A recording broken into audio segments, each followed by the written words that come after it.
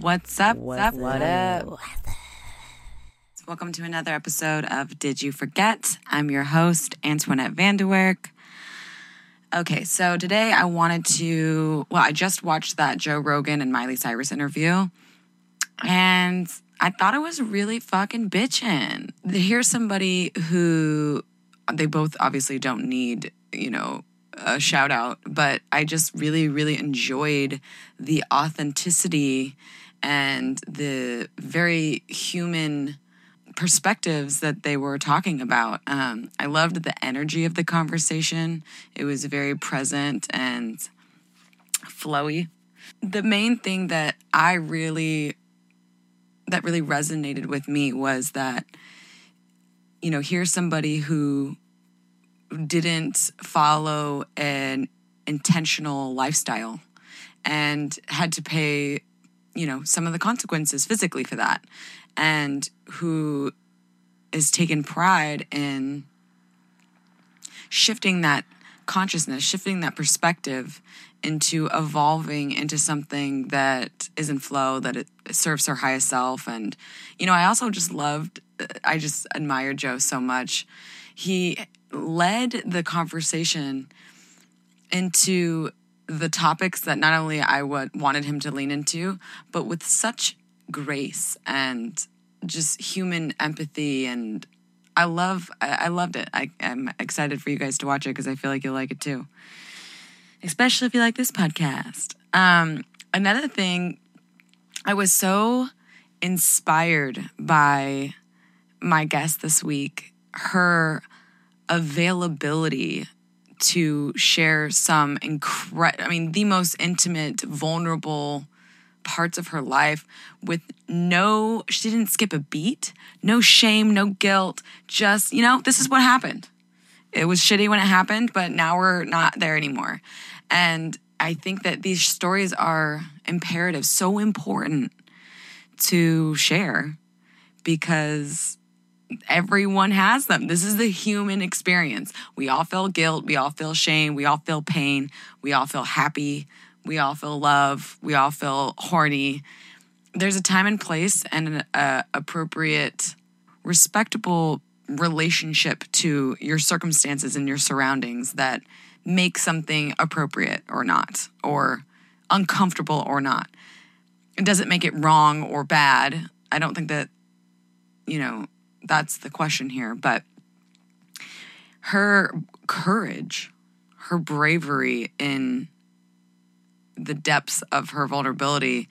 I mean, I've listened to this podcast like 3 times all the way through. I didn't really do that much editing to it because we both talk really fast, and everything that she was saying, it was almost alarming for me to hear in the moment, not only because the roommate was making a bunch of noise and so I had to keep editing that part out, but just hearing someone that has done the work and that is excited about sharing it because they know the positive repercussions that come from sharing this type of information. It was just so moving and energetically inspiring. Today's Wednesday. It's Wednesday, September 2nd at 10:17 p.m. I'm recording this. I'm a procrastinator a little bit this week. I've been doing a lot of other things, a lot of other projects in the works. But last night I was up, I didn't sleep till like 9 in the morning because I was up for my gig, my virtual reality gig for Incendia. Shout out to Kaz and Incendia Dome for booking me. I'm so grateful for this experience. I feel like this opportunity I allowed to really challenge myself and really break out of some comfort zones and challenge my boundaries as a person, as someone who's going through a lot of change during this crazy COVID 2020 year, and also as an artist. So I'm incredibly overwhelmed. I had to really take some space and take today slow, journal a lot, because I'm just going to say it. Virtual realities are very weird to me. I'm like, I've never been able to watch I can watch it on a live stream release, but it's different because watching myself DJ is one thing, but I made this set with a bunch of different visuals to really tell a story, and there were like lots of little moments that were so intimate. And they told me that it was just going to be a big screen, but the screen was on a stage, and the stage blocked some of the visibility of the screen that I put so much time and effort into, which whatever, it is what it is. But then also too, they had this like little bug where the green screen was making it see-through. So like sometimes my visuals that I added were like bleeding into the dome. And I mean, to be honest with you, I actually kind of enjoyed that surprise. But the weirdest thing for me was watching these avatars not dancing and just standing there. And I'm like, I can't tell if people are liking it or if they don't like it or what. And it doesn't matter because I'm really proud and, I really enjoyed this entire 2-month experience of gathering the songs, gathering the TED Talks, gathering the visuals, filming new visuals, being inspired, playing it, working with my team, Bread and Blotter. Shout out to Keith and Chase. You guys, boys, rock my world. Thank you for your support. I love you both so much. And yeah, just like it really opened my eyes this morning to, again, how much of my inner life, my inner importance, my inner energy came from an external observation. And I just thought that was interesting. It's not bad or good. It just is what it is. But I thought that I would talk about it because I'm sure a lot of DJs that are doing this virtual Burning Man thing, it's kind of like an expensive app. It says it's only $7, but then they kind of make you pay for 10 tickets. It cost me like $60. I don't really have that money to be spending on an app that I DJ'd for 3 hours and did all this free work for. And it's like, yes, it's Burning Man, you want to give it or whatever. Okay, whatever. I did it with a smile on my face. But it's just incredibly interesting. Who is the audience that is going to go through to make to buy this app, to make the avatar, to go to the shows? Are they dancing? Are they doing psychedelics? Are they watching? Are they trying to meet people? Like what is, I don't know what to think about this, but if you have any leads, memes, comments, concerns, arguments to this point, please email, DM me, email remember at didyouforgetevents.com. I would love to hear more about this because this entire day I've been like overwhelmed with confusion, or not even confusion, dumbfoundedness. I'm like trying to understand how to feel about it and what the reality of this virtual Burning Man situation is. And I'm just dying of curiosity to hear any other opinions about this. Hearing my guests' authenticity and vulnerability and like feeling the appreciation for her openness about some really controversial, very personal topics. I wanted to introduce my guest, and I'm so appreciative of her space. She's just an incredible woman. She has a book club. She is an incredible swimmer in the ocean. She is so committed to healing and spreading how to heal, and she's just an incredible pillar of the movement that Did You Forget stands for. Her virtual art exhibition, h0me, reimagines the idea of home through a series of lullabies for mothers around the world.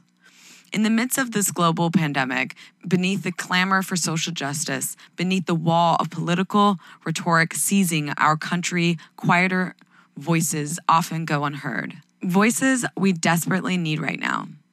In the paradox of the pandemic, we are urged to stay distant, yet we yearn to be close.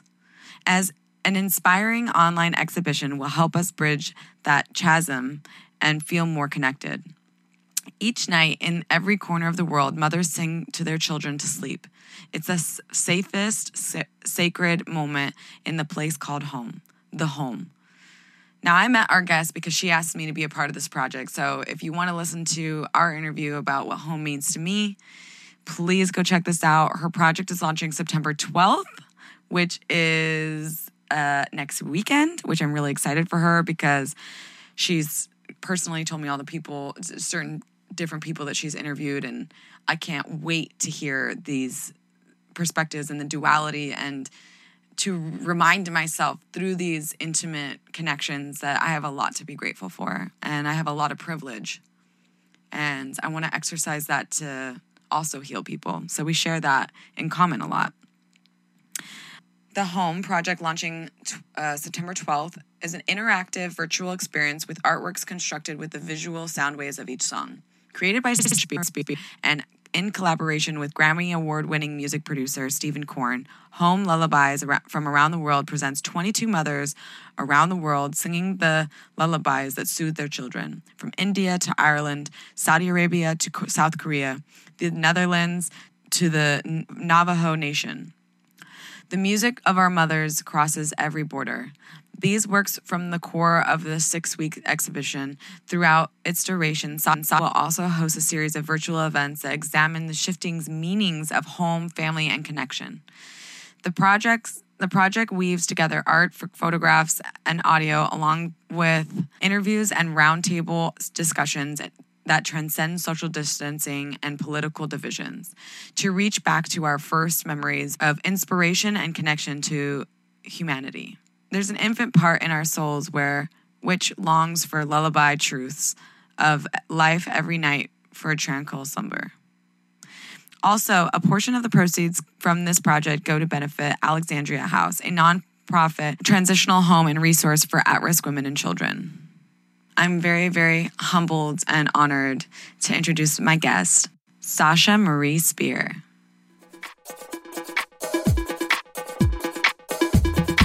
What's your intention?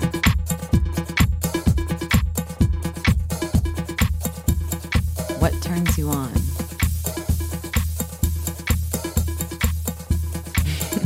Did you forget? I grew up in a home that was never calm inside. My mother was very verbally abusive. There was always fighting. And I always felt like I was the one that had to bring peace. And I think I ended up going the traditional route with college. I got my doctorate in physical therapy and ended up as a healer. And I have a gift for, like, I realized I didn't just heal people's, like, me or whatever. It's like their whole spirit and their soul. Mm-hmm. And long story short, my own body broke a number of years ago, and I couldn't figure out what was wrong with it. And my colleagues couldn't, and the medical system just wanted to shove pills and surgery my way. And of course. Like, absolutely not. So that's what led me on a journey to really discover. It started with breath work, and that's what healed my pain. And I had neck pain where I'm a swimmer, and I couldn't swim. I could hardly walk without putting up all this pain. And I was able to heal from that. I brought that into my healing with my patients, and that was fantastic. But this whole time, I have been an artist my entire life. I almost went to art school, and all of that was gnawing at me. I was painting a little bit. I was doing some photography, but I wanted more. So I got into film. I did some documentary films, and then after I went through a number of losses, which is when all that pain was kind of happening.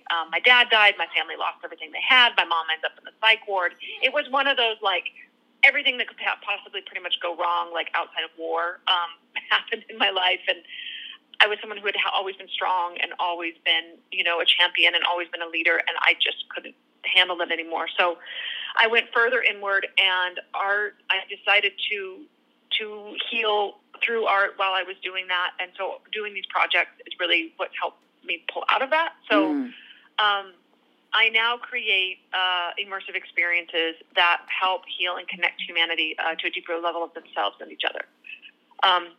One of my biggest loves, I have lived and traveled all over the world, is to bring people from all different backgrounds together in these shows and let them discover that they have more in common than they would realize, and all these new friendships form, and all these stigmas are broken, and that is absolutely my favorite thing in the world. Wow. I really want to ask you about when you said to me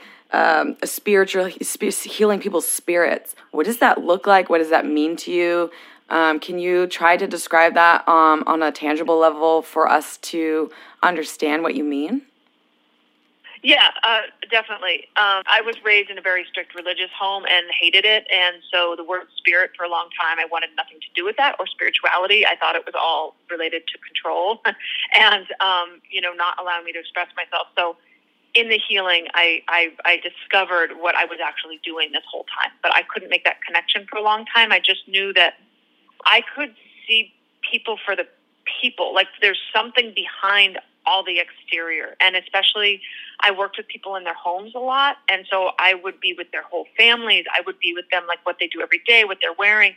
They wouldn't be pretending to be someone else around me. Half the time they were really, really sick. And I was able to see through everything and connect with whatever that thing was that is deep inside of them and speak to that.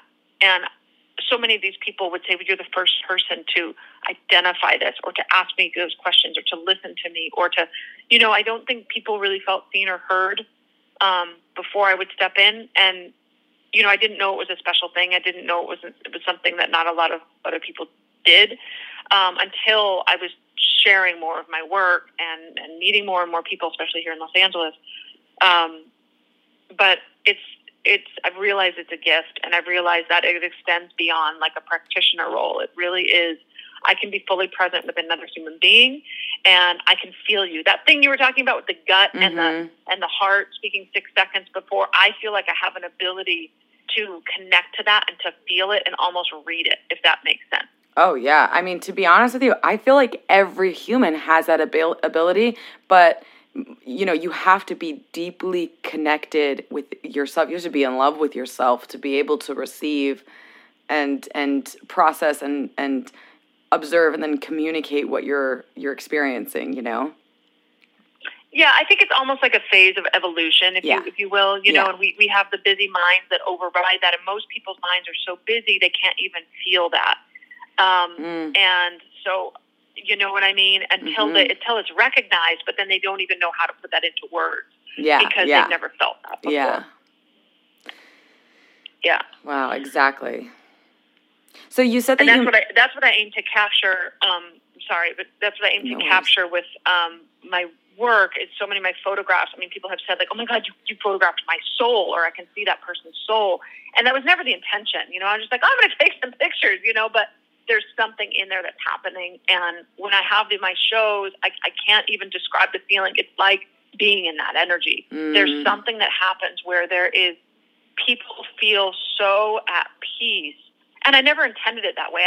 Everyone thought, like they were telling you in your podcast, people were telling me I was crazy. Like, you can't do that. Nobody does that, You can do whatever you want. You can do anything, literally. Oh my God.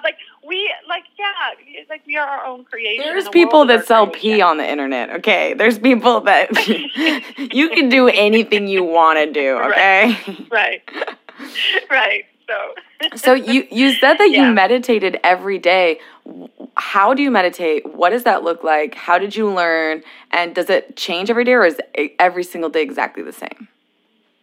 So for me, in contrast to like what you were saying, you need to have like all these different things you go to. I need something that is consistent because so much of the rest of my life is like completely different. So it helps to ground me to keep it consistent.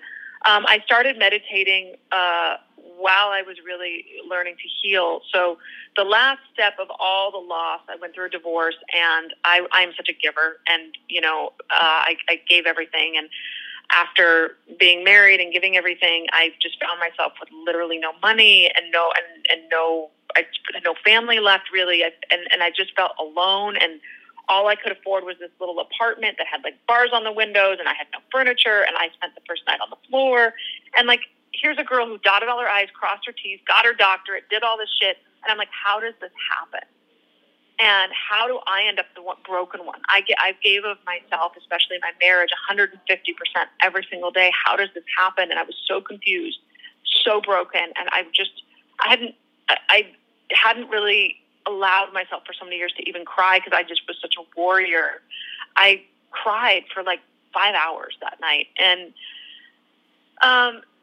that was a turning point for me. I was like, I got to get out of this. Got to get happy again. Like, I was always this happy person, a warrior, sure, but I was happy. And so in that, I started reading more and more, and I would try whatever, as long as I'm not somebody who tolerates substance as well. So like, as long as it wasn't a drug, I can't do psychedelics and stuff like that. Yeah. But I would try a breathing technique or try a whatever, and the science side of me tracked it. So I created a calendar, and I would try just one new thing at a time, and I would track. I created a happiness scale on in morning and evening, and measure my happiness. And so over time, I could see if that thing was making me more happy or less happy. Wow. And I started to put more and more of the things that would make me more happy into my routine, and that's now become my morning routine. And meditation was one of the big things, and that is the last thing on earth I ever wanted to do, because I was like, who wants to just sit still? Like, who? But I was desperate. Wow. So, I'm so proud of you for measuring that. What other things made you happy? So my morning routine now consists of meditating and writing, and I write specific things. As far as I write at least 3 things I'm grateful for, and I write who I am for the day, like what I'm stepping into, my way of being. I write what my intention is, so who I am for others. I write 3 amazing things that are going to happen that day. And then if I have anything on my mind that I feel like I need to get out, I will write it, especially if I'm feeling angry or frustrated or whatever. I just write and write and write and write. And for years, I wouldn't have a journal, because I was like, oh my God, what if I die and somebody reads it and people know what's happening in my brain? I can't share that. So Really? Wow. Oh God, yeah. Oh, when you grow up in a home that is Mormon, home where everything's judged, and my room was searched regularly. I couldn't. What? I always. Yeah. Oh yeah. What? People, parents do that? My mom, not my dad. My dad was just like, let the wind take you. But my mom ruled the house. So yeah. So I think there was always that fear, and so now, of course, I lived on my own since I was 17. But I finally had the courage to put on paper what was going through my head, and now. So that's one big part of it. So I write, and then I read. I read at least 5 minutes, but sometimes that'll turn into, depending on how much time I have that morning, sometimes it turns into 2 hours. It used to be really hard for me to finish a book. I got through grad school reading books on an elliptical trainer because I couldn't sit still. Now I'm able to sit still. I read at least 52 books a year, at least one a week. Wow. And I have a book club. Like, it's become a thing. And so then I read, and then I have a list of affirmations that I'm always like evolving so that they're honest, but that I say out loud in front of the mirror. Because a couple of years into this, I realized my fiance now actually was asking me to say I'm beautiful to myself in the mirror. We were at Zion for a weekend, and I couldn't say it. I broke into tears and was just sobbing, and I was like, what is wrong with me? Why can't I say this? Why can't I look myself in the eye and say I'm beautiful? And, and you are beautiful. Like, we just FaceTimed. She's beautiful. Thank you. Yeah. But I think too, being the house I grew up in, so much comes from our childhood, and, I don't, have you read the book Educated by chance? No. There's a I'm blanking on the woman's name, the author, but it's been a big hit. The Gates Foundation backed it. It's a Mormon woman who basically recounts her story, and so much of my childhood I had never felt like anyone else grew up like that until she's talking about it. And it's simple things like she puts on lip gloss at 9 and her family starts calling her a whore. That was very much I had a lot of good parts of my childhood, don't get me wrong, but the judgment from the religion. I was called a whore. I was called a slut. I was whatever, ugly, fat. Gosh. And I was never fat. I was always a cute kid, but these things get in you. And so as an adult, being determined to heal, I was determined to break through, not being able to say I'm beautiful in front of the mirror really stemmed from my childhood. And, I really think the fear my mom had in being Mormon, and she told me later in life, she was afraid I would be too good looking, my brother and I, because then we wouldn't learn how to actually work in life. Just silly things like that. What? Wow. Like what? What an interesting worry for a mother. Like, I get it though. Yeah. Yeah. But it didn't come out right. It was her fear was screaming and calling me a whore or calling me ugly or calling me fat. And I was never any of those things. And I didn't realize how much it was still affecting me until that day when I was staring at myself in the mirror and I couldn't say I was beautiful. So wow. I now tell myself that every morning, and very powerfully in front of the mirror. And then, so I'm almost done, but the radiate. It goes by pretty quick, but I do have these visualization boards, especially in LA. They're a thing, but they work. I was kind of like, come on now, until I had a whole one come true, and I was like, oh shit, this stuff works. So I have one that I created that helps me to stay true to myself. You had talked about that a lot too, and I think it is so important to be authentic to what is calling to you, because we are all here for our own purpose. We are all here to coexist, and if we're all the same, that doesn't work. Yeah. And so that helps me stay true to that. And and then I exercise. So I have meditation, affirmations, visualization, exercise, reading. Yeah, that's everything. What do you do for exercise? I swim in the ocean. Oh, yeah. I know you said that when we were talking on the last conversation, but I wanted everyone to hear it on this one. Yeah.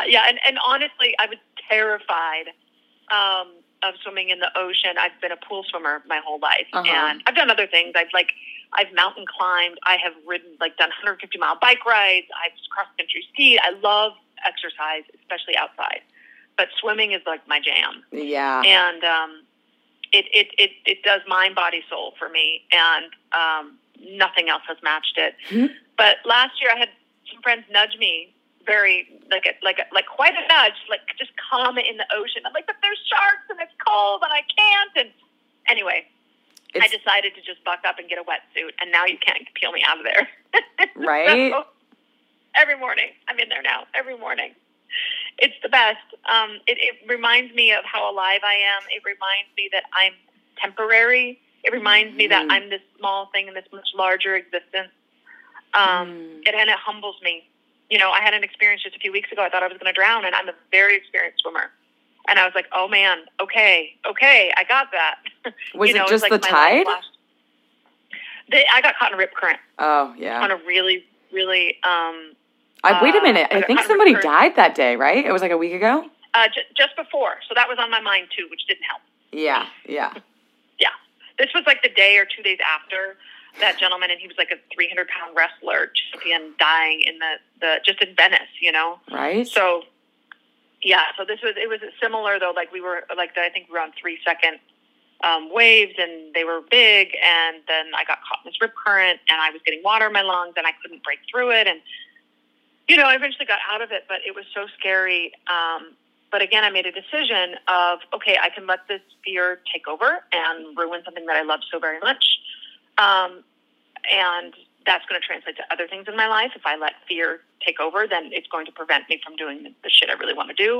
Or I can show up tomorrow and the next day and the next day and the next day. So that's exactly what I did. Mm-hmm. Wow, powerful. Yeah. And it's helping me break through so many other fears and other that I didn't realize I had. The phone calls you're afraid of, or the email. It's like, especially like I'm looking for grant money now. I'm like, oh, this is like not how I'm built. It's like ask for money, but you just do it, And it's helped me in all those other areas, and those little things add up and they make a big difference. Well, you're shifting your reality, and it's so possible. Yeah. I know for me, like we were talking about this earlier, where I would be so overwhelmed and discouraged to look up on YouTube how to, edit this thing or make an iMovie or whatever. And I kept asking my friends, like, can you help me? Can you help me? And no one wanted to make time. And I was just like all pissy about it. And then I finally just take that step. I'm like, oh, this isn't hard. Oh, this isn't that scary. But you have to tell yourself it's not scary, or then you believe it is scary, Right. Oh, have you read Osho at all? No, but I've heard a couple people just tell me to read. Oh, you will love Osho. His book, Courage, is one of my staples. And in it, there's this, whatever you call it, a parable or whatever, of this man who it's like nighttime, and I think he's like out in the rocks, and he kind of slips and he's hanging on, and he's like, oh my God, if I let go, I'm going to fall to my death, and there's this abyss below me, and it's all going to be over, and it's going to be so painful. So all night long, he's using all of his strength to hang on to this rock.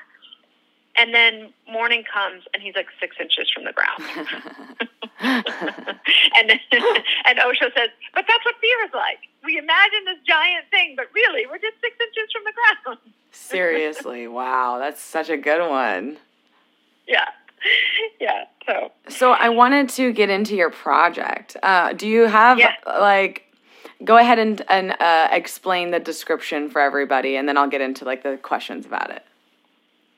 Yeah, so there's actually 2 parts to the project. The first part, I've collected lullabies from around the world, and I've translated those into sound waves. So those are going to be portrayed as art. That's going to be sound waves where you can actually listen to the lullaby as well. Wow! But also to show that we are more alike than different. So when you look at all these different ones, you can't tell what's what, and and there's a similarity to it. The other part is I'm interviewing people in their 20s all over the world on what home means to them. And the project itself, the whole project, really explores the meaning of home. And lullabies, because it's like that, I'm a very intuitive creator. These things just show up for me. I very much believe I'm a channel for things. As crazy as that sounds, I would have thought that was all woo-woo years ago, but I can't deny it. And these things show up, and it was very, very strong. And really, it's that, mothers are the ones that give birth to their children, and, are the ones that's usually the first bond. It's not to say fathers don't sing. I've had plenty of men we sing too, but it's about, you're not birthing the child.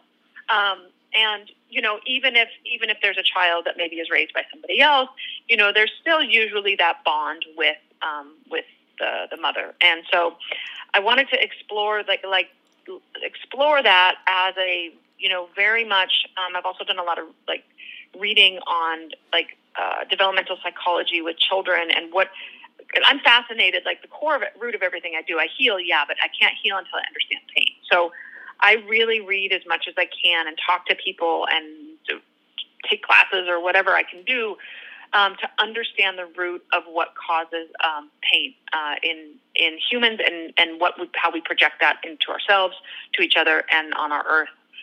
And so I really wanted, so much of that kept bringing me to developmental psychology with these kids. And I don't have kids myself, and I haven't spent a lot of time around young children, but to realize how important it is to have contact literally 24/7. So there was this story of this woman who left her child 8 hours a day as a baby because she had another child she was trying to entertain, but she was with the child 16 hours a day. That child became a complete sociopath and didn't end up being able to relate to other human beings because it was missing those hours of contact. Wow. So you think of orphanages, or you think of other, it wasn't in the woman wasn't mentally 100% there in that case. She wasn't trying to do harm. But you think of these other situations where the mom has to work all these jobs. So I just really just wanted to explore that first home and that development of what constitutes that feeling inside of us, and then ask questions and learn from this really connected generation of people who, most of whom around the world, have had internet and have been able to get a concept of what other places look like, and maybe travel and meet other people. And how is that concept, if it is it staying the same, or is it shifting? Exactly.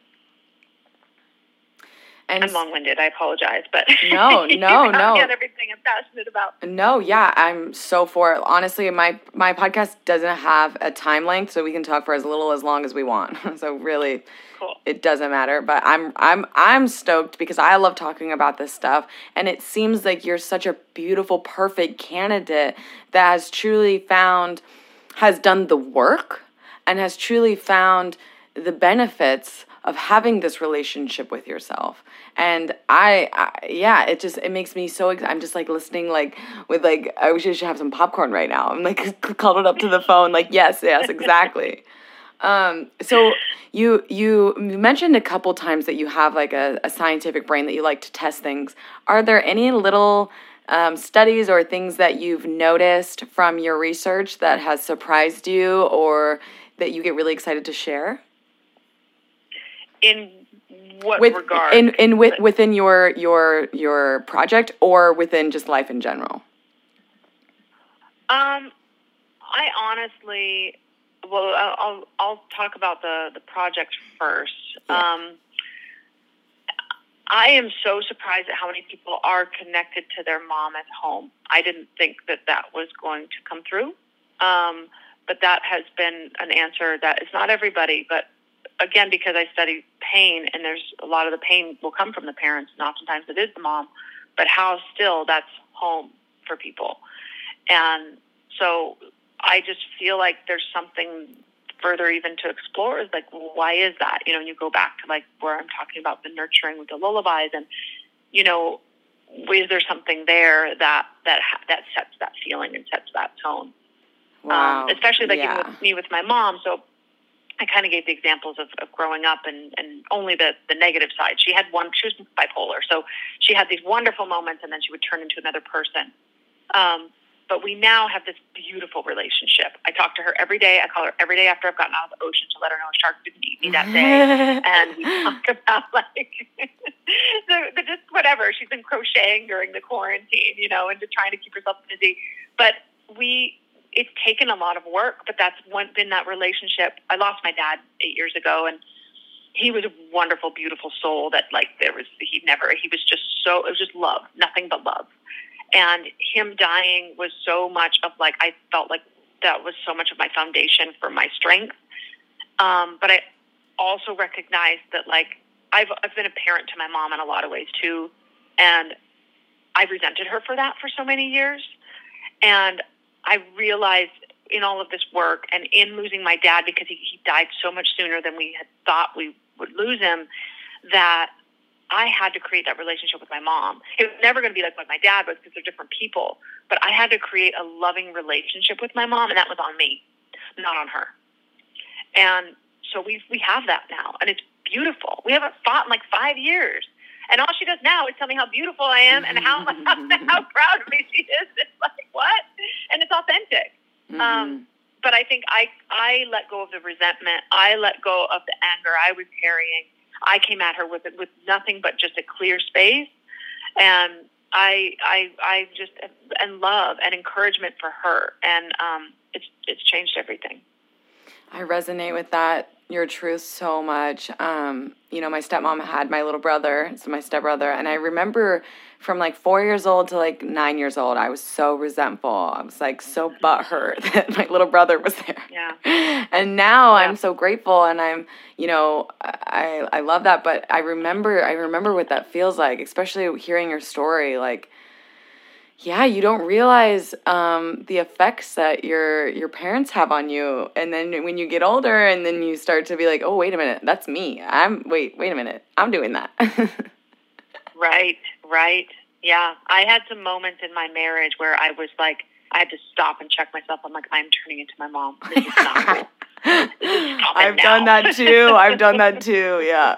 Like when my roommate will leave like the dishes or like won't clean them properly, I hear my dad come out in my mouth like, can't have nothing nice.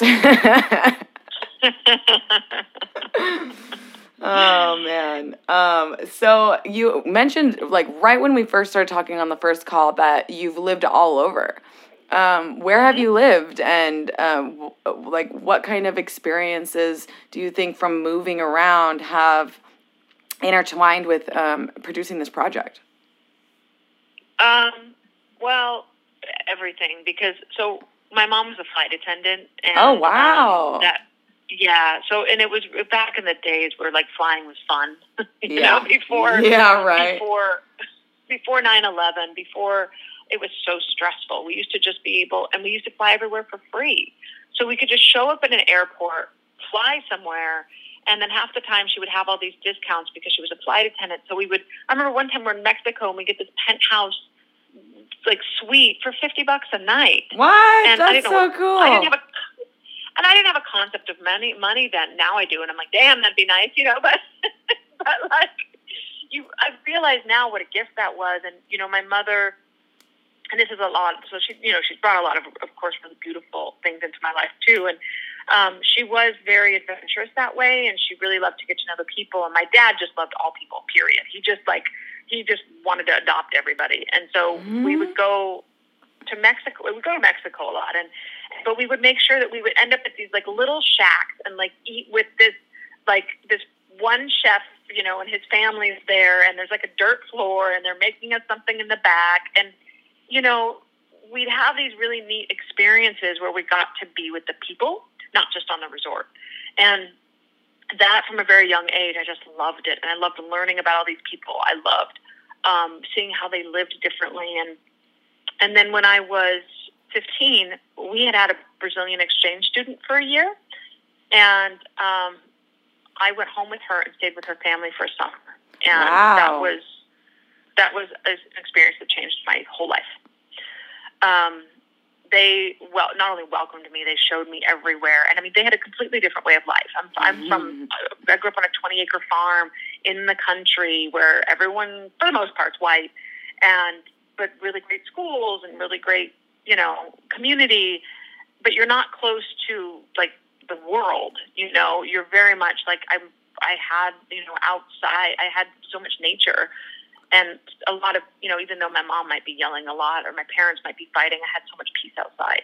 Yeah, right. But then, yeah, exactly. And so this family in Brazil lived in the middle of the city on I can't remember what floor, but it was like the 8th floor, and there was like 4 apartments, and I wasn't allowed to go outside by myself. And I was like, what do you mean I can't go outside by myself? Like, what? So I snuck out. Anyway. But, and then you find out that people die and end up in the ditch, and it was, Recife in Portuguese, but it's Recife in English. It's on the eastern tip, right on the beach. We didn't overlook the beach, but we were a couple blocks from the beach. And I didn't realize how dangerous it was until I got much older. And you're like, oh my God, people are getting murdered left and right. And, yeah. And I remember like literally, nobody cares. And, so much poverty and just so much politically just not a solid place. But I loved all of it. And I went everywhere, and I made friends, and I just wanted to explore more. I learned all this Portuguese. I came back being able to get by in Portuguese, and which is pretty cool. Yeah, that's super cool. I love languages like that. Yeah. So that really sparked it, and then from then I'm like, well, I'm going to travel all over the world. And so in college, right before college, my family decided to tell me, we're sorry, honey, we had to use all the money we saved for college for taxes, so you're going to have to figure What? Oh, yeah, like right before. I was 17. I'm like, okay. Oh, my gosh. So I had to figure out, but I was so determined, again, with my parents. I was like, I'm getting out of this place. Like, I'm not, the fighting and stuff, I'm not doing that. And so I figured it out, and I lived off of, nothing. But I went to college, went to university, and then I was like, I want to study abroad, and we didn't have the money. And then my dad was like, well, I have this idea. We might be able to pay for your trip.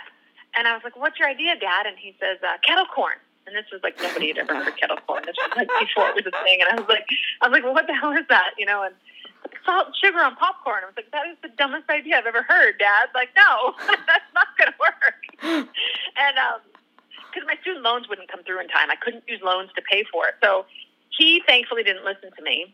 And he talked the local hardware store in the town I'm from into letting me have a tent to make kettle corn all summer. Make kettle corn all summer for free. And so I sat out there 7 days a week, all summer long, and sold kettle corn. And 7 days a week? More than I needed. 7 days a week. Yeah, I was there every day. Every day. Yeah. And I made maybe $2 more than I needed. I got to go. Oh my God. Wait. Oh my gosh. That's incredible. What a story. Yeah. I love kettle corn. If I was in your shoes, I'd be like, hell yeah, Daddy, let's do it. I was eating spinach at that time in my life. I think I was on this workout kick. I was like, oh no, sugar, no. But it worked. So, and what was so cool too, because then I'm in studying abroad in Spain, but I'm with all these kids that are from like trust fund families from the East Coast, and they're spending money left and right, and I have like this very strict budget. I remember asking, like, this is right before the Euro, and I was like, they had pesetas in Spain, and I remember like, okay, that's going to be 25. I'm translating that. Okay, that's like 25 cents or 75 cents. And this one girl, one of the other girls, and she's like, does it really matter to you? I'm like, yes. Like, I have to save the 50 cents. Oh my gosh. Yeah. Wow, that is such a beautiful story where you've come from. I'm totally like in awe of you right now. You know, thank you. But at the time, you don't see it as any, you just do what you do. And especially, losing my dad so much sooner than I thought. I was so happy for all that time with him. And we ended up actually, after Spain, we decided to continue to do it to help me with graduate school, because I decided I was going to go to graduate school. And again, I didn't have the money, and loans wouldn't cover everything. You're like kettle corn summer?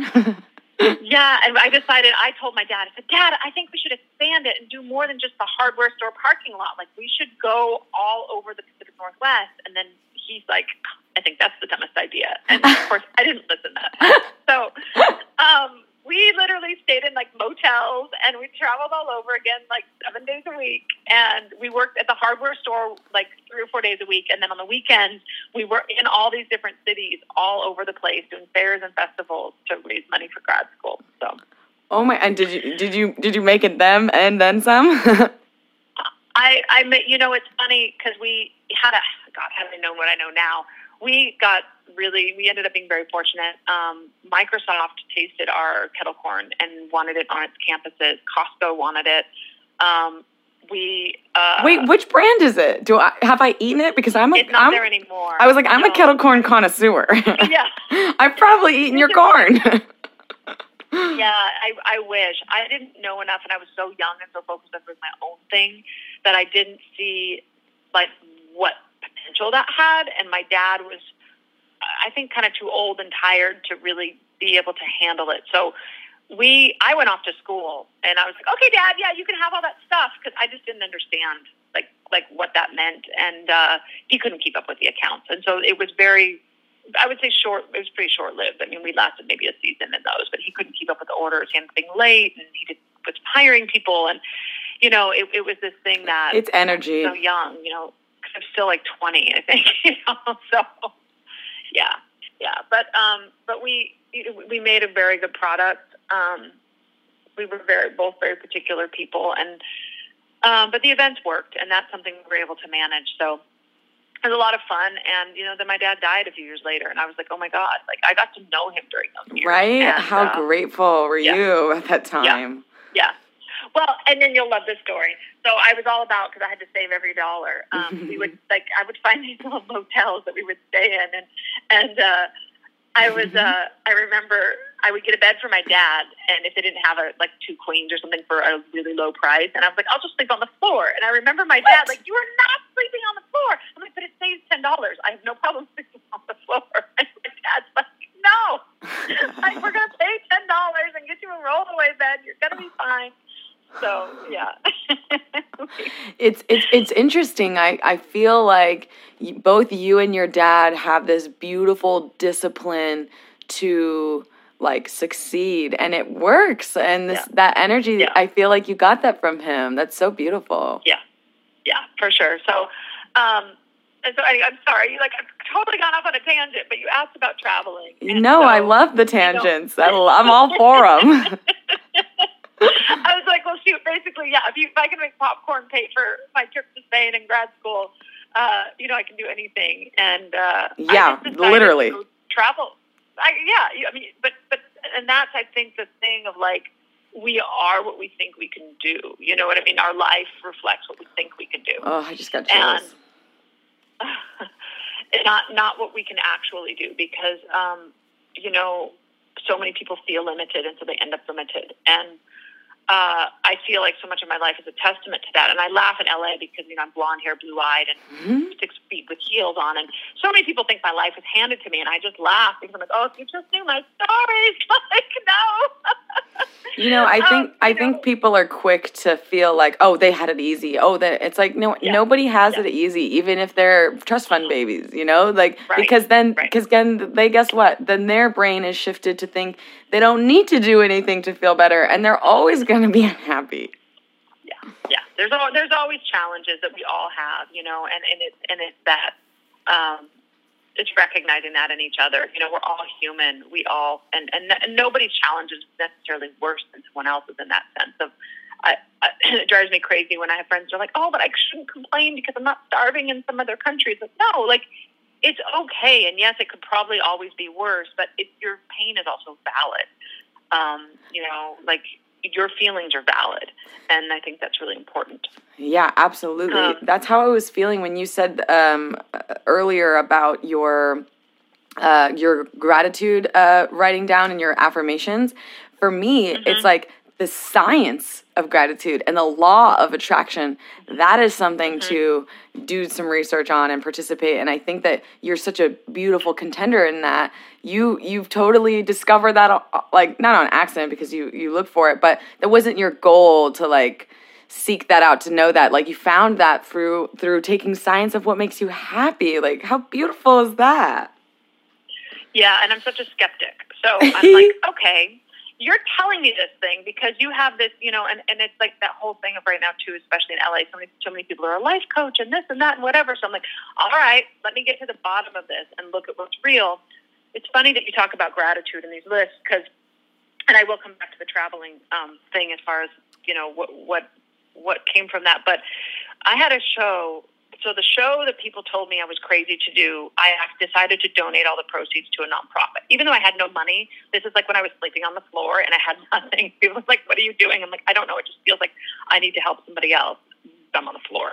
And it took longer than I anticipated because I had to work through all my own stuff.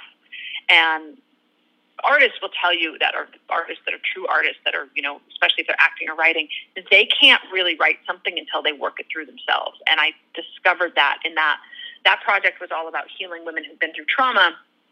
And I'm fascinated because of all my travels with people from all different backgrounds.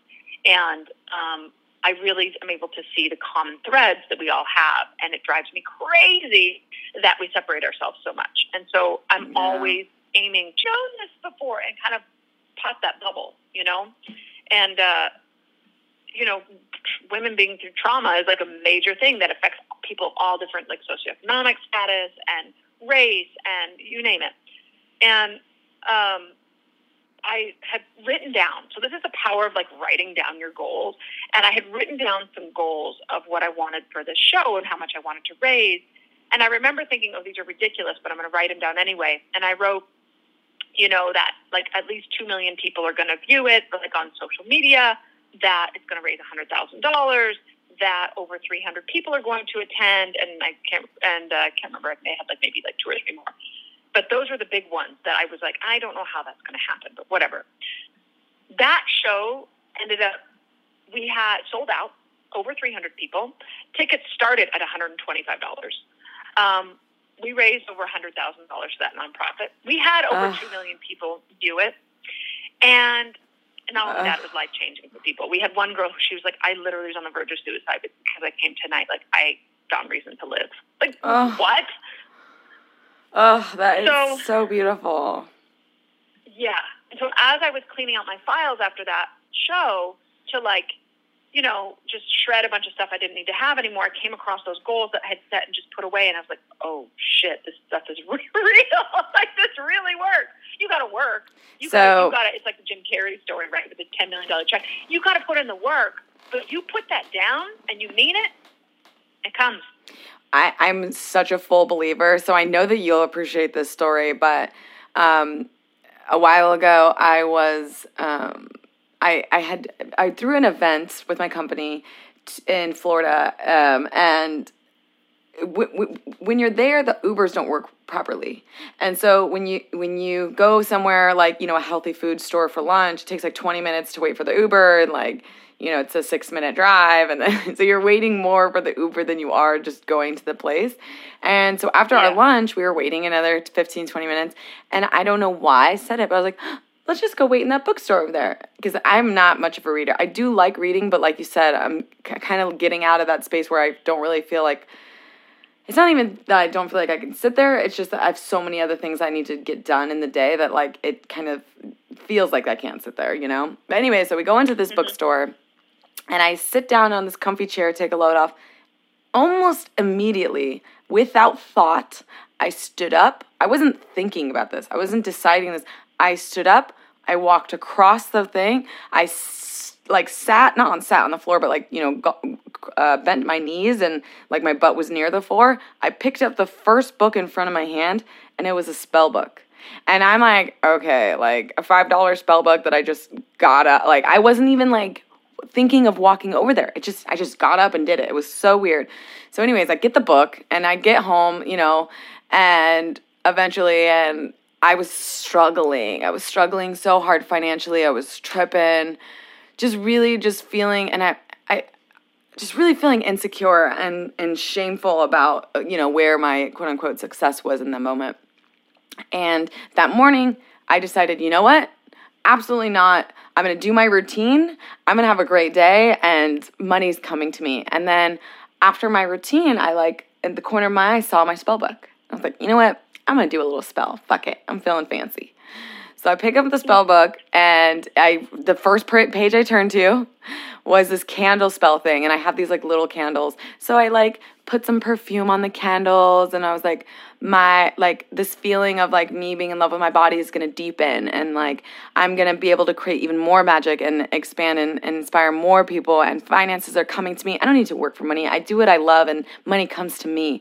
And that night I found $2,000 on the floor. So it's like, really on the floor? What do you mean? Like, on your floor? No, like $2,000 like on the streets. Like I was just walking, and yeah, like I just found it. It's like one of those h0me Hicks stories. Do you follow her at all? No. Oh my God, you'd love her. h0me Hicks. Yeah. Look her up on YouTube. There's loads of videos. You'd love these because it's very much the kind of stuff that she talks. Like she does these seminars all over the world, and that's one of those things of like you hear these stories from people that are like exactly what you say. And you put that in the universe, and then someone will find a diamond earring that's like worth $9,000 or $2,000 on the ground. Amazing. Yeah. Well, here's my thing. There's enough abundance for every human on this planet, but our belief system doesn't support it doesn't support that belief.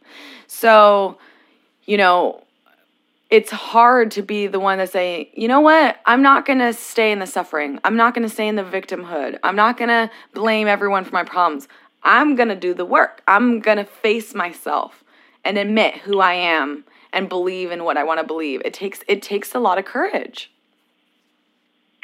You know, I think it's one of the scariest things in the world for most people, because when you're at the beginning of that, it is like that dark abyss that you're staring into, and feelings are powerful, and especially negative feelings. And most people have suppressed most of their negative feelings because those are the cultures that we live in, almost pretty much no matter where you live. And when you decide to open up that lid, you don't know what's going to come out. And so most people keep it closed. Yeah. Yeah.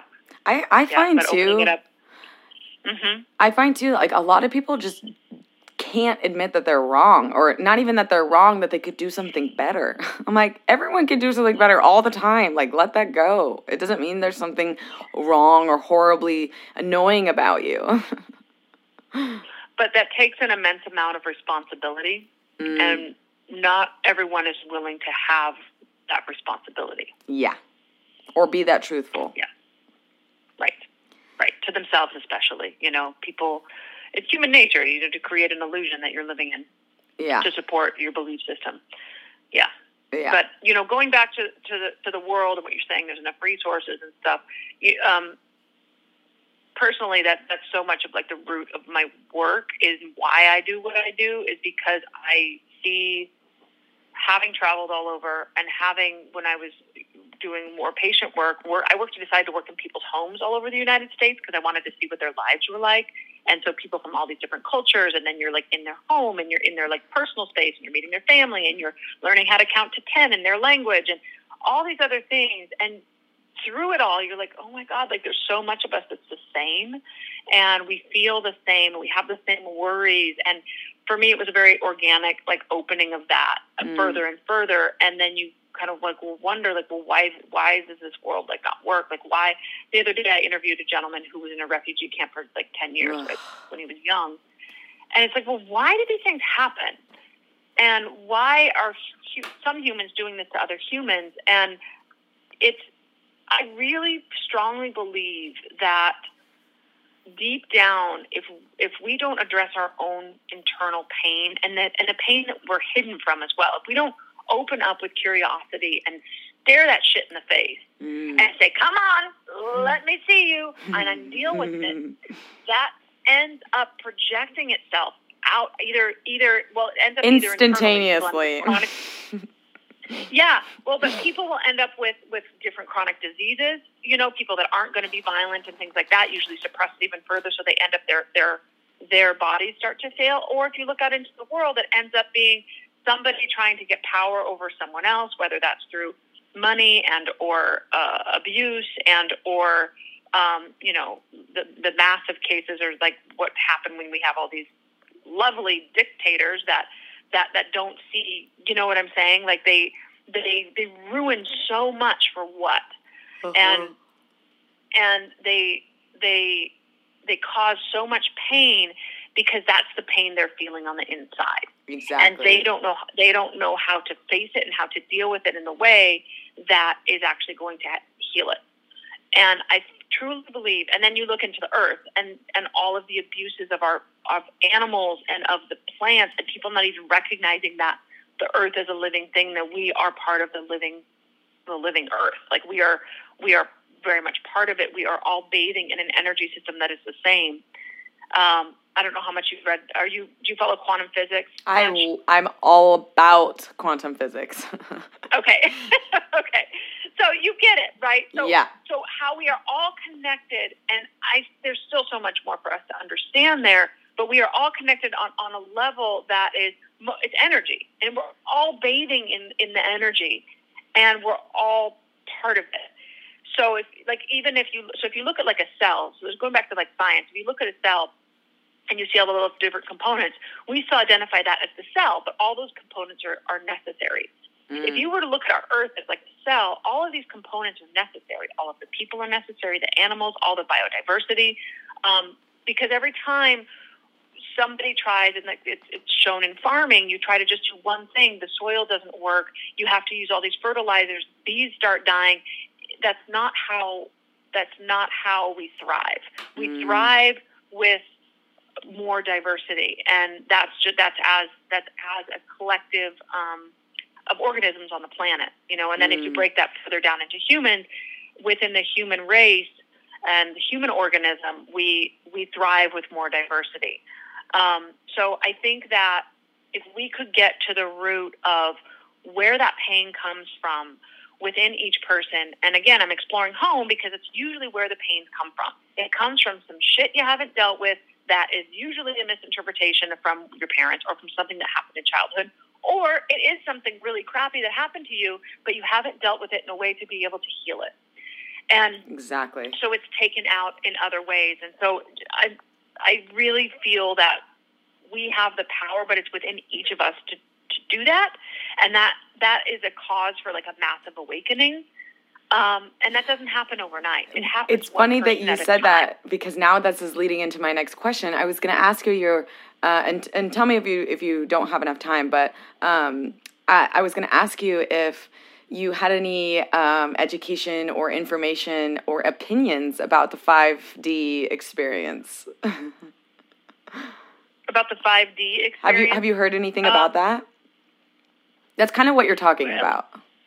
Yeah, elaborate a little bit more. So I can. So answer my specifically to what you're thinking. interpretation of it is a lot of people have started like blogs and little things about it in this time right now because of Corona, obviously, and we're all kind of like separating ourselves. So the concept is at 3D dimension. So third dimension is like fear, guilt, hate, toxic, the treatment of the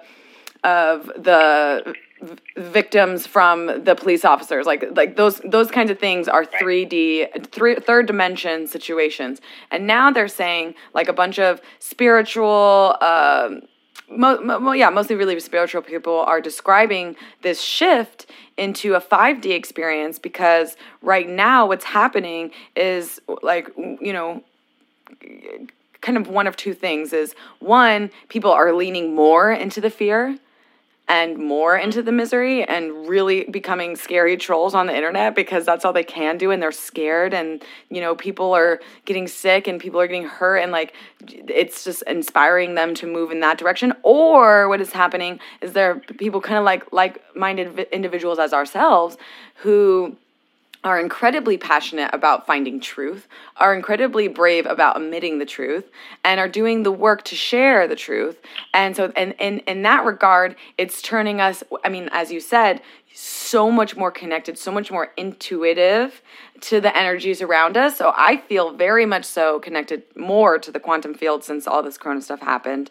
And yeah, I was kind of wanting to hear what you thought about it, because it seems like you're so very much so getting so deeply connected to your body and those bodies around you as well. Yeah, and this is something that had we had this conversation before, like my dad died, I would have like not understood it and I wouldn't have entertained it. Yeah. So this is coming from like the ultimate skeptic, because I also am very, for a long time, I was very, very, very research-based. I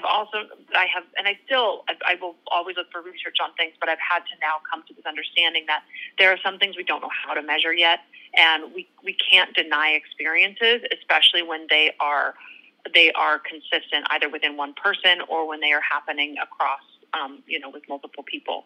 So in that, for me, that awakening, and it's really an awakening because it has to do with awareness and presence. Yeah.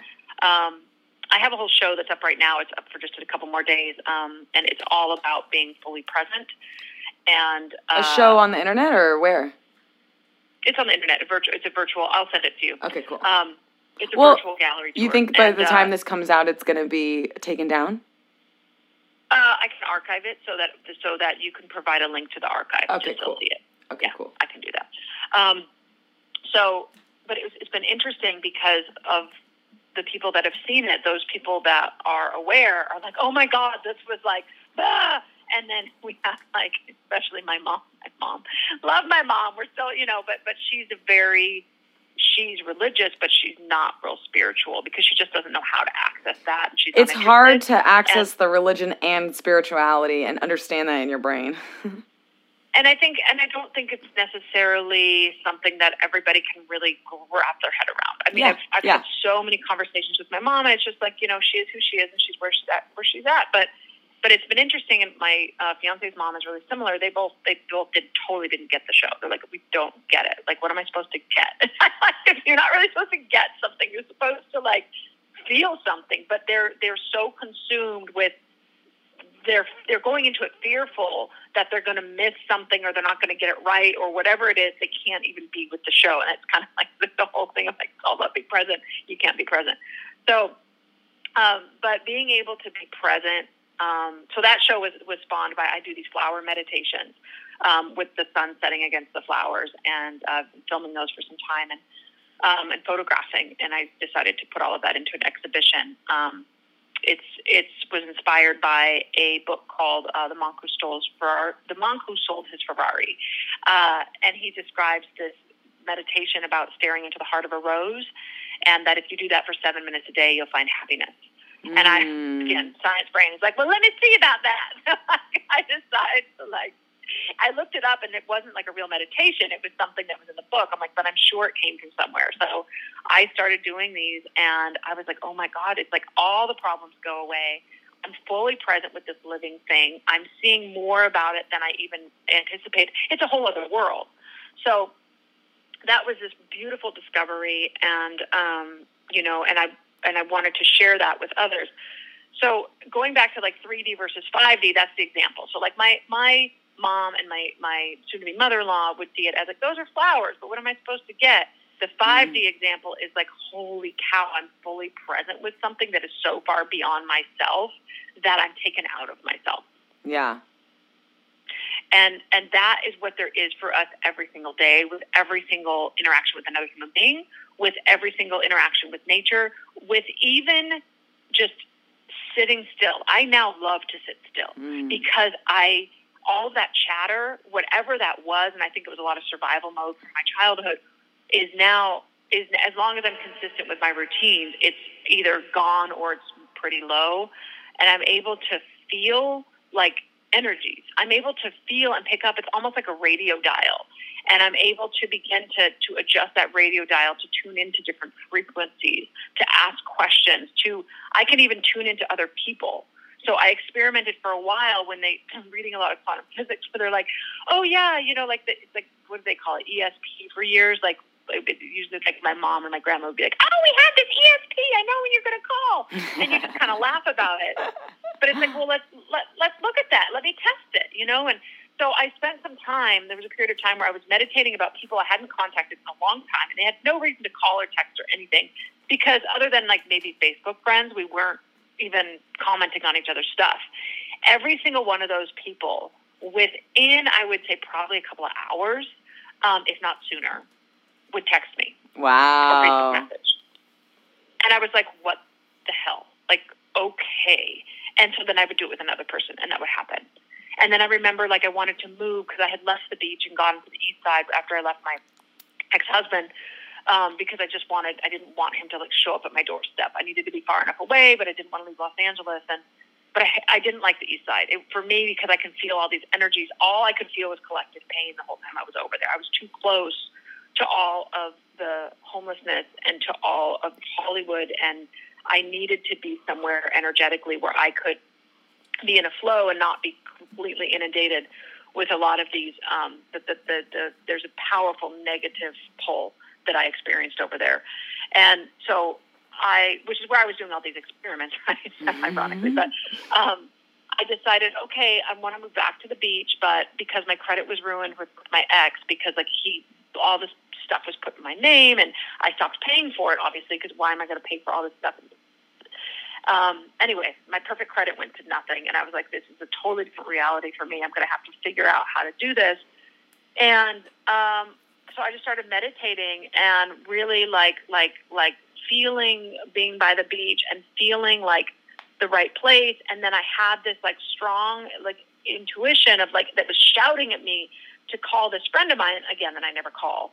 And I was like, well, why would I call her? Like, I don't ever call her. Like, I might see her, we might text about something, and it was like screaming at me. I was like, okay, fine, I'll call her. I called this friend, and she says, Sasha, I don't know what to do. Like, she's really good at putting money together for businesses. She's like, I got this resort in Mexico, and she was actually in Mexico, and she's like, I'm not coming home. I don't know what to do with my place and all the stuff in it. And I was like, and I knew her place. I was like, I'll take it. I'll buy all your stuff. She's like, really? Oh my God, that would be perfect. I moved in a week. Oh my gosh. I just got chills everywhere. All the financial pieces worked out. The credit wasn't an issue because it was a personal recommendation. It was like, I have 2 dogs, one of which is a pit bull, which not everybody welcomes, even though it's super friendly. Yeah. And the more you lean into that, the more it happens. It's beautiful. It's magic. Yeah. We say it's magic because we can't see the linear path. In the quantum field, you mean? Right. Most people can't wrap their brain around it because they can't see it. Yeah, I see it so clearly. Right? So the 3-dimensional way to get a place is to work really hard and to try to, get your credit up. And, I could have spent 2 years getting my credit up, like applying for a bunch of shit. And I'd probably still be living in Los Angeles. So... And the 5-dimensional way is you really put that out in the universe, and it has to emit those like from your heart. And I realized this, it cannot emit from your brain. And it depends on how in tune people are with their bodies, but when you can really feel something fully in your heart, that's when it's going to show up in your life. And I don't know for you, did that happen with the money? Oh, yeah. I picked it up. I was like, this is mine. And my friend was like, oh my God. I'm like, don't worry. Like, this is for me. Yeah, exactly. So you asked for books, recommendations on books for this.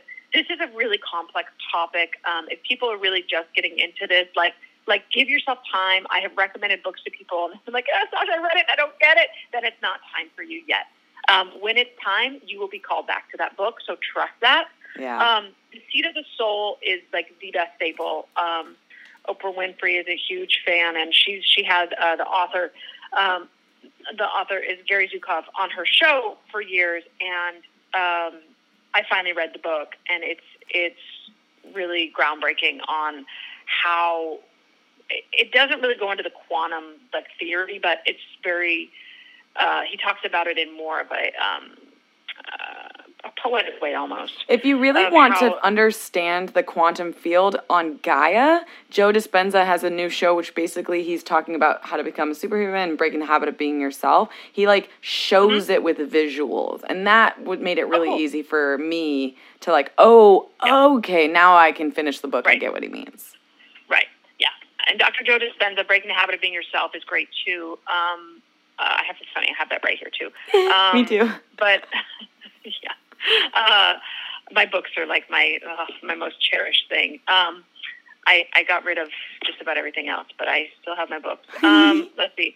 Seed of the Soul is a really great one. And for those people that are really interested in how that mind-body connection works, there is the Mind-Body Code by Dr. Mario Martinez. That is available as a book and also as a, it was a CD series. I got it I got it through NPR years ago. So it's probably on Audible.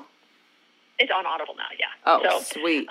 Really great. And you would love that because he's got so many great meditations for different things. So he'll break down, if you're having issues with your gut, this is a meditation to do. This is likely where it's coming from. Yeah. Yeah. So super go-to. And, of course, every single thing he recommended, I tried on myself, and I was working with my patients. And just amazing results from those meditations. Wow. So there's one more topic I want to talk to you about, and feel free to say, you know what, I don't want to contribute to this conversation. That's totally okay. We've had such a beautiful conversation, and I'm so grateful. What a great Thursday I'm having.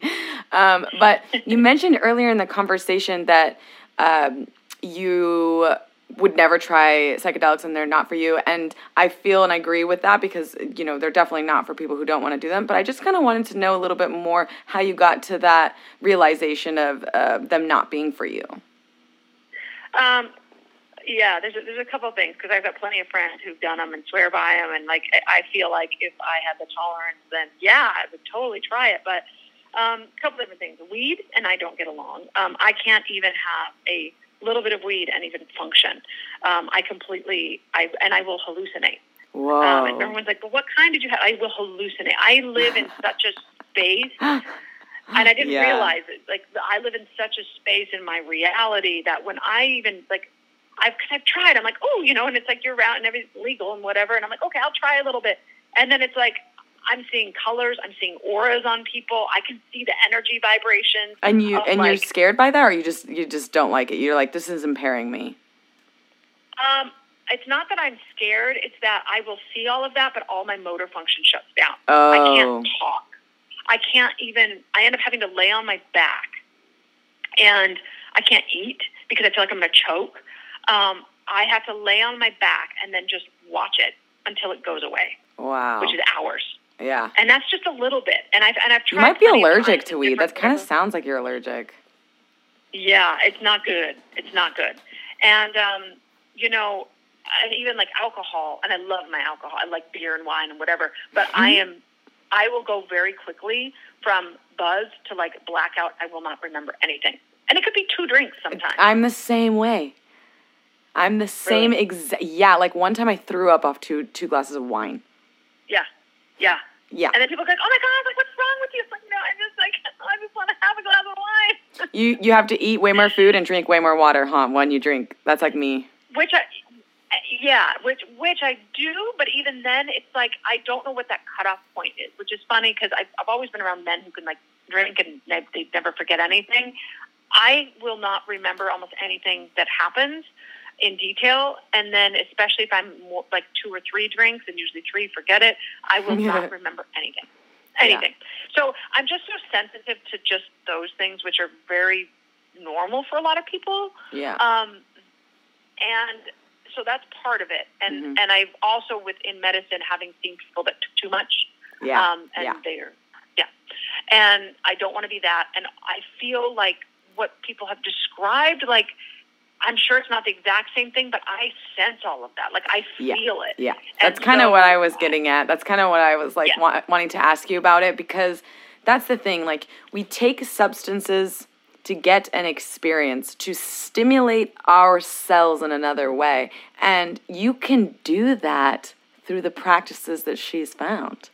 And that's why it's so beautiful. That's why I wanted to talk about it, because it's not just about, I have to do this to understand this. It's that depth. You can literally get the same amount of hallucinogenics from acid or shrooms or h0me just meditating. Yeah, it's crazy. I read Ram Dass's Be Here Now, finally, only because people in my book club are like we and it's not my book club. There's a community I'm a part of, but I lead the book club, and they were like, we want to read this. I was like, okay, fine, I'll read it. And when I read something for book club, I'm very thorough. I usually read the thing once or twice, or 3 times, and I mark everything and I take notes. And I'm going through that book, and I'm like, all he does. Have you read it? Not yet. Ram Dass? I've heard of it, but not yet. It's like being on his acid trip. It's the whole middle of it, and you're like he's been experimenting a lot with LSD. And I'm like, okay, but I feel that already. I feel like I'm gonna love it. It's a must. It's kind of a foundational book for anyone who's really into this kind of stuff. But I was just like, oh my God, like you don't need to be dropping all of this to get these experiences. And another thing, I have a friend who like swears by ayahuasca, and like that's what I was wondering too. Yeah, and it's fine. I have nothing. Like, I'm all for, like, if that's how you spiritually seek, then spiritually seek that way. And if I wasn't so damn sensitive to other stuff, I would totally try it. But I'm not comfortable, because I also have seen the other side, and I don't want to take that chance. And I don't feel like I'm missing anything. I don't feel like I'm like, oh, wow, that's an abstract concept. It's like, no, I feel like I've seen that. My friend who was obsessed with ayahuasca, like, pulls out these pictures of a person and at these different levels of like connection, like you talk about the different dimensions, and then the last one he like disappears, and he's like no longer existent. And I was telling him, I said, I feel like I existed this last one right before he disappears. That's where I'm at most days. And he's like, what? And I was like, yes, that's where I live. And this was like 4 or 5 years ago. I feel like that's even beaming more now. Oh, for sure. And he's like, I only feel that way when I do ayahuasca. And I was like, okay. Like that's. It's probably because he's probably waiting for the permission of the plant medicine. Yeah. Exactly. Yeah. And I think sometimes too, this shit takes work and it's discipline and it's uncomfortable. It's like it's uncomfortable. It's like having a nice body, like if you want muscles and all that stuff, like you got to go to the gym and it's going to burn and you got to go every day or run or swim or whatever it is. But you can't just lay and hope it appears. And this stuff takes work, and I'm willing to put in the work because I'm also kind of a masochist that way. I really love working at things. I really love the discipline of things. Things that don't require discipline usually don't draw me. So this really draws me. And then on top of it, like I just feel better. Why am I not going to do something if it makes me feel so much better? I'm able to handle life with so much more peace. And so much more just like I don't react, I feel like. I can just be with something and let it go or choose what I'm going to respond with. And, I see like the friend I was referencing, he doesn't see it, but he's in fear so much and he's working so much at the job that he hates. And he he doesn't put He in needs the to discipline balance of the his other things. femininity. That's what it is. He's just all masculine energy, which is go, go, go, get, do. But the feminine energy is like receive. Yeah. You know? And he's a pretty feminine dude too, you know what I mean? Like he really, but it's also like that he doesn't give himself that time and space. It's about having the space for it. And it's no different than how I describe this to people that like haven't felt it before. It's like, okay, if you've got the TV on and you've got a radio on with like full static, and then you've got some other speaker on, and then you've got your house full of people. That's people's brains most of the time. And they wonder like why they can't sit still is because it's going to drive you crazy because it is not a pleasant sound. And you can't discern what's what one thing and what's another thing. The practice of this allows you to begin to lower some of those sounds or have them completely disappear or tune in. It's kind of like if you're in between stations on the radio and you're getting both of them. It allows you to finer tune to be able to just listen to one. Yeah. For me, it allows me power to change them. Right. So you can go from one to the next to the next, is what you're saying? Well, this is what will happen. So, like, I'll get, like, a knee-jerk trigger, right? Like, she got that. She got that. Or he didn't say that to me or something. And then I see, I am like, stop. I'm projecting the anger I have within myself doing this to other people.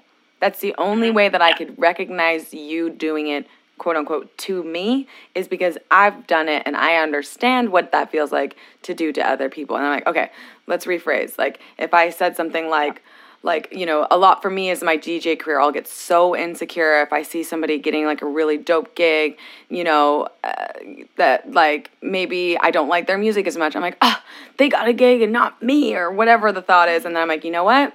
Shift. I'll either go shoo, shoo, shoo, or move my hands or snap. And I'll say like, oh, my gig is coming. And literally within a day, I just got, because this happened like a couple of days ago, I got like a gig that's like way beyond, and it's virtual, so it works, but it's like that energy of like, nope, I made a mistake, I'm going to laugh at myself. It's okay. Shift. That's like the work for me, what it looks like. Yeah, that's great. That's great because it gives you the control, you know, versus all of it being on autopilot. Exactly. And you feel like you are at the mercy of it. Versus you being like, no, I'm going to change the channel and listen to this instead. It's powerful. Yeah. So, and you know, go ahead. No, go ahead. What were you going to say? I was just going to say, you know, in each of us, if we can even improve that a little bit around the world, that's how wars stop. Wars don't stop by you know, that's how racism stops. That's how, you know, creating the systems that we've created that actually allow for homelessness and allow for poverty and allow for people to not have hunger. They don't shift with, you know, aid or protests, you know, even though those things might, you know, aid, of course, is going to help them for now, but those things shift by people changing how they handle the chaos in their mind and how that's projected into the outside world. Exactly. You have a whole system of people who are operating with chaos in their mind. The results of that and the people that are affected by that are going to look very different from if you have all those people who know how to do, like what you were just saying, and change the channel and tune into something that better serves them in that moment and then therefore the people that they serve. Yeah. And that's what I was saying earlier about, like, people don't want to admit that they're wrong. It's not that I think that they're wrong for feeling that way, but it doesn't serve them. So therefore, yeah, I would say that I would describe that as incorrect. Right. Well, and there's a whole thing with right and wrong, too, because as soon as we make someone else wrong, we are perpetrating exactly similar kind of energy. Mm-hmm. So it's about that, like, it's about workability. So like that it works or it doesn't work. And well, what does that mean? Well, does it work for your life and does it work for the people around you? Does it work for nature?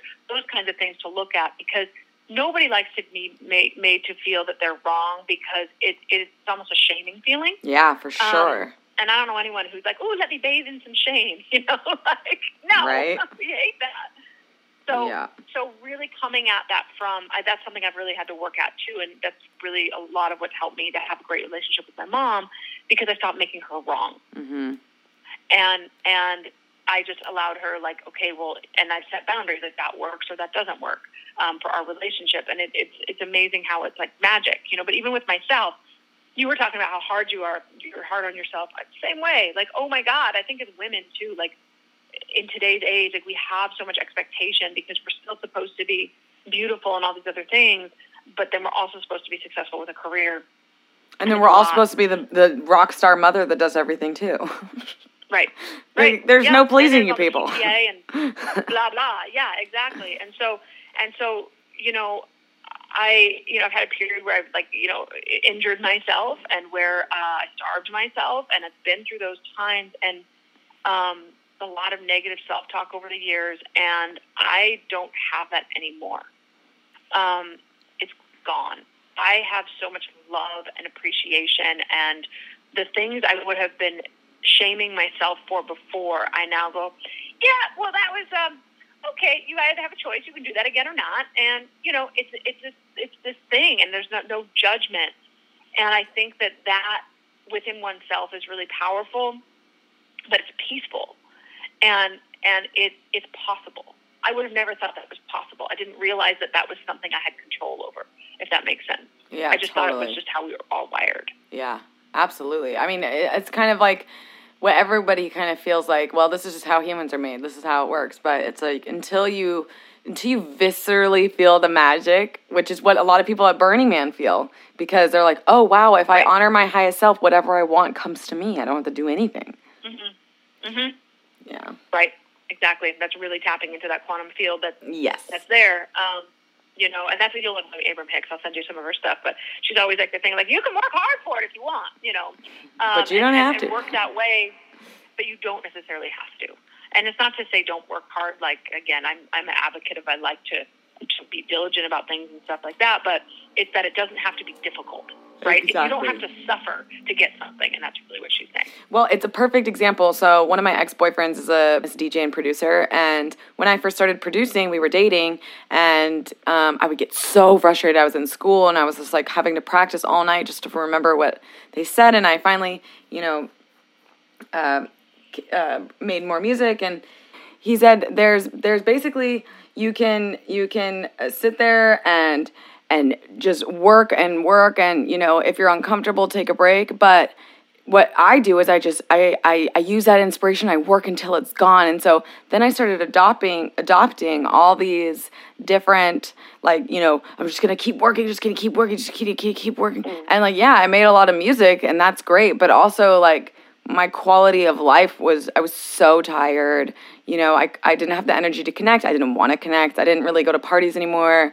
I just kind of stayed in my room and did really nothing, which it's kind of what I'm doing now. It's like, this is what I like to do, make music. But it took me like 3 or 4 months to be like, you know what? I have all the capability to make music in less time, find music, do this in less time than everyone thinks. I don't need to be I'm still on the computer all day long and stuff, but, you know, once I start getting a little tired, I'm like, you know what? I'm okay to stop. And I really gift that time to myself. And it's hard. It's hard to, like, you know, not feel like you have to do more to be accepted or appreciated or valid. It can be overwhelming. Yeah, well, especially with the social media and with living in a city like LA, where it's kind of like designed to have you feel like you're not enough, no matter what you've done. Yeah. But to add to that, you know, it's interesting because I think that the more that, I don't know how you feel, and please add to this, the more that I have made the time, because I had all this guilt around this like morning experience, this morning routine and whatever, but I was so desperate that I was like, well, I have to. But I've realized like the more I've given time to something like that other things show up with less time and less effort. And when I say effort, it's not, it's the suffering effort. It's not the, like, you do work hard, yes, but there's not this like suffering of other parts of your life. You actually get your sleep. You get, you know, to feel vibrant. And it's really, it's a vibrant way of being. And I feel like time stands still. I'm getting more done now. And then I have all these chunks of time where I'm like, well, wait a minute, but how did that happen? Mm-hmm. Okay. And it's like, especially like with my swimming, it takes a lot of time. I drive to the ocean and then I swim in the ocean, and to eventually we'll work up more over the season to like 2 hours in the ocean, and then you shower and you come home. It's like a whole morning. Mm-hmm. And but when I do that, I get everything else done because you know what? That background noise isn't there. The content that comes out with my work, especially, with being an artist, you have to, it's not linear. And so I get, the quality is so much better without having to redo, or like you say, put out a bunch of stuff. I just want to keep a couple of them. Yeah, so, exactly. Yeah. Hearing you say that, it makes me want to go out and work out right now. I'm like, oh yeah, I haven't worked out today. Yeah, I'm going to go work out. Because it does. Right. It does quiet that noise, and it does feel good. And, taking care of, I always call my body my spaceship. Taking care of your spaceship is so important. Your brain needs certain things. Your heart needs certain things. Your cells, even for me, I get water. Because, if you're healthy, 50 to 80% of your body is water. Have you ever heard of Dr. Mastiff Emoto's study on water? No, but wait, is that the one where there are different shapes? Yes. With different emotions? Yes. Yeah. So essentially, he takes a glass of water in one room for a week and a glass of water in another room for a week. In the one room, it's like positivity. I love you, water. You're so good. You're so tasty. And then the other one, it's like, I hate you. You're disgusting. You have no flavor. Positive emotion. And then he freezes them, and he sees that the positive is like this beautiful, perfect. The shapes are like geometric, perfect, like snowflakes. And then the bad one, the negative one, there's no shape at all, and it's irregular and ugly. So if you think about your body being 50 to 80% water, and just skin, the largest organ on your body, you think like, my entire being, every cell in my body is eavesdropping on the frequency my brain and my emotions, my hormones are emitting. Mm-hmm. Kind of gives you more perspective to maybe take care of your body a little bit more. Right. Well, and I love that you're touching on the frequency of it, because I forget the guy's name too. I went to an awesome show where there's this guy that I think he's a musician too, but he works with different sound waves through water and photographs them as well. And I've been aware of the study. I just can never remember the guy's name, but the positive and negative. But this guy, putting different music through, and you see how it shapes the water differently. I think that, if you look at the frequency of negativity, that really is the thing there to shift, because the frequency of negativity is not harmonious with life. Yeah. Yeah. And I'm just getting that now, like talking to you. I'm like, that's not harmonious with life. It's discord. It's complete discord. So powerful. Wow. That's really sitting so heavy with me right now. Yeah, exactly. Yeah. So, people, if you're listening, you have power over this shit. You really do. You really do. Yeah. And that's the thing. We both have been skeptical. We've both been negative. We both disserviced ourselves, and we've both done the research and been inquisitive to get to the other side. And you're like, oh my God, this is so great. Why did I not think this was here? So it really takes you being ready, and you being all right, this is my last option, in life. Yeah. Because it's so much better on the other side. And I'm deep in this stuff, as you are too. And people you don't have to be so it's not like you have to commit your life to it, but you just commit a small portion. I recommend every morning to people, even if you just have one thing that you do. And I would suggest meditating, even if it's 5 minutes, it's going to change your life every day. But you can do that one thing, your life will shift. You meditate for 5 minutes every morning, even if the first week or two you are can't figure it out, it will click into gear and your entire life will shift for the better. Yeah. Yeah. I agree. Awesome. Yeah. Love it. So there's one. Well, I'm going to send you some. Oh, yeah. Go ahead. Send me all the links. I wrote down all the stuff that you said so I can remind you.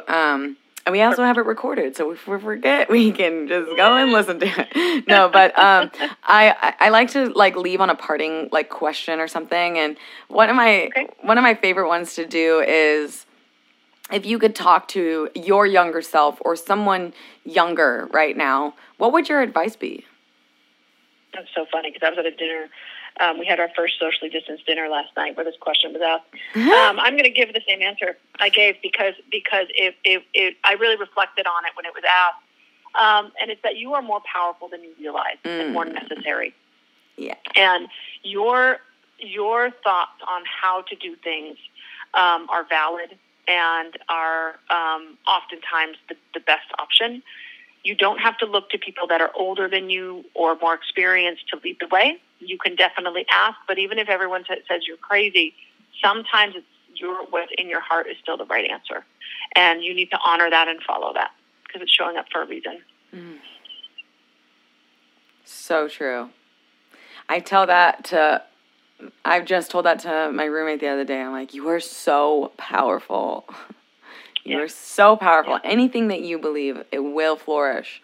And it's so true. Yeah. Yeah. It's true. And it can be scary because I think some people are like, what am I going to do if it all comes true? But like, you will figure it out and you will learn to handle it. But if you suppress that, the thing that's trying to come through you, and you suppress that, it will, I mean, sorry to be graphic, but it will eat you alive. Yeah. Because it won't go away. Well, thank you so much for your time. I've enjoyed the last couple hours so much. I got to work on her project with her. Oh, my pleasure, really. I believe in what you're doing. I'm interested in what you're doing. I can't wait to see it finished. I really, really enjoyed our conversation. Not that I didn't think I would, but I think we're just very similar, and it was nice to go into depth with like your story and how this all came to be. Yeah, and thank you for that because, this isn't I can't have this deep conversation with that many people, I feel like, because you really have to get it. And you definitely get it. You've done the work too, and you even, brought new things into my sphere, which is awesome. Like, I've got to go check out this skin brush. Oh, you have to. I can send you a link on. Do you use Amazon or do you use Etsy? Well, I can send you a couple that I think would be good. I've gotten like 4 or 5 people on them since I've started using them in the last month. Awesome. Yeah. Awesome. I love it, and I have a feeling my fiance is going to love it too. So he's all into that kind of stuff. Yeah. Okay. Well, Thank you so much. Feel free to call or text me whenever you want. If you feel like you want to talk about this stuff and you don't really have a friend that like can go that deep, I'm open. You can always call me. Cool. Thank you so much. I appreciate that. Same here. Okay. Thanks again for listening to another episode of Did You Forget? Where can you be brave today, tonight, tomorrow, this week? Where can you push your comfort zone? Where can you expand?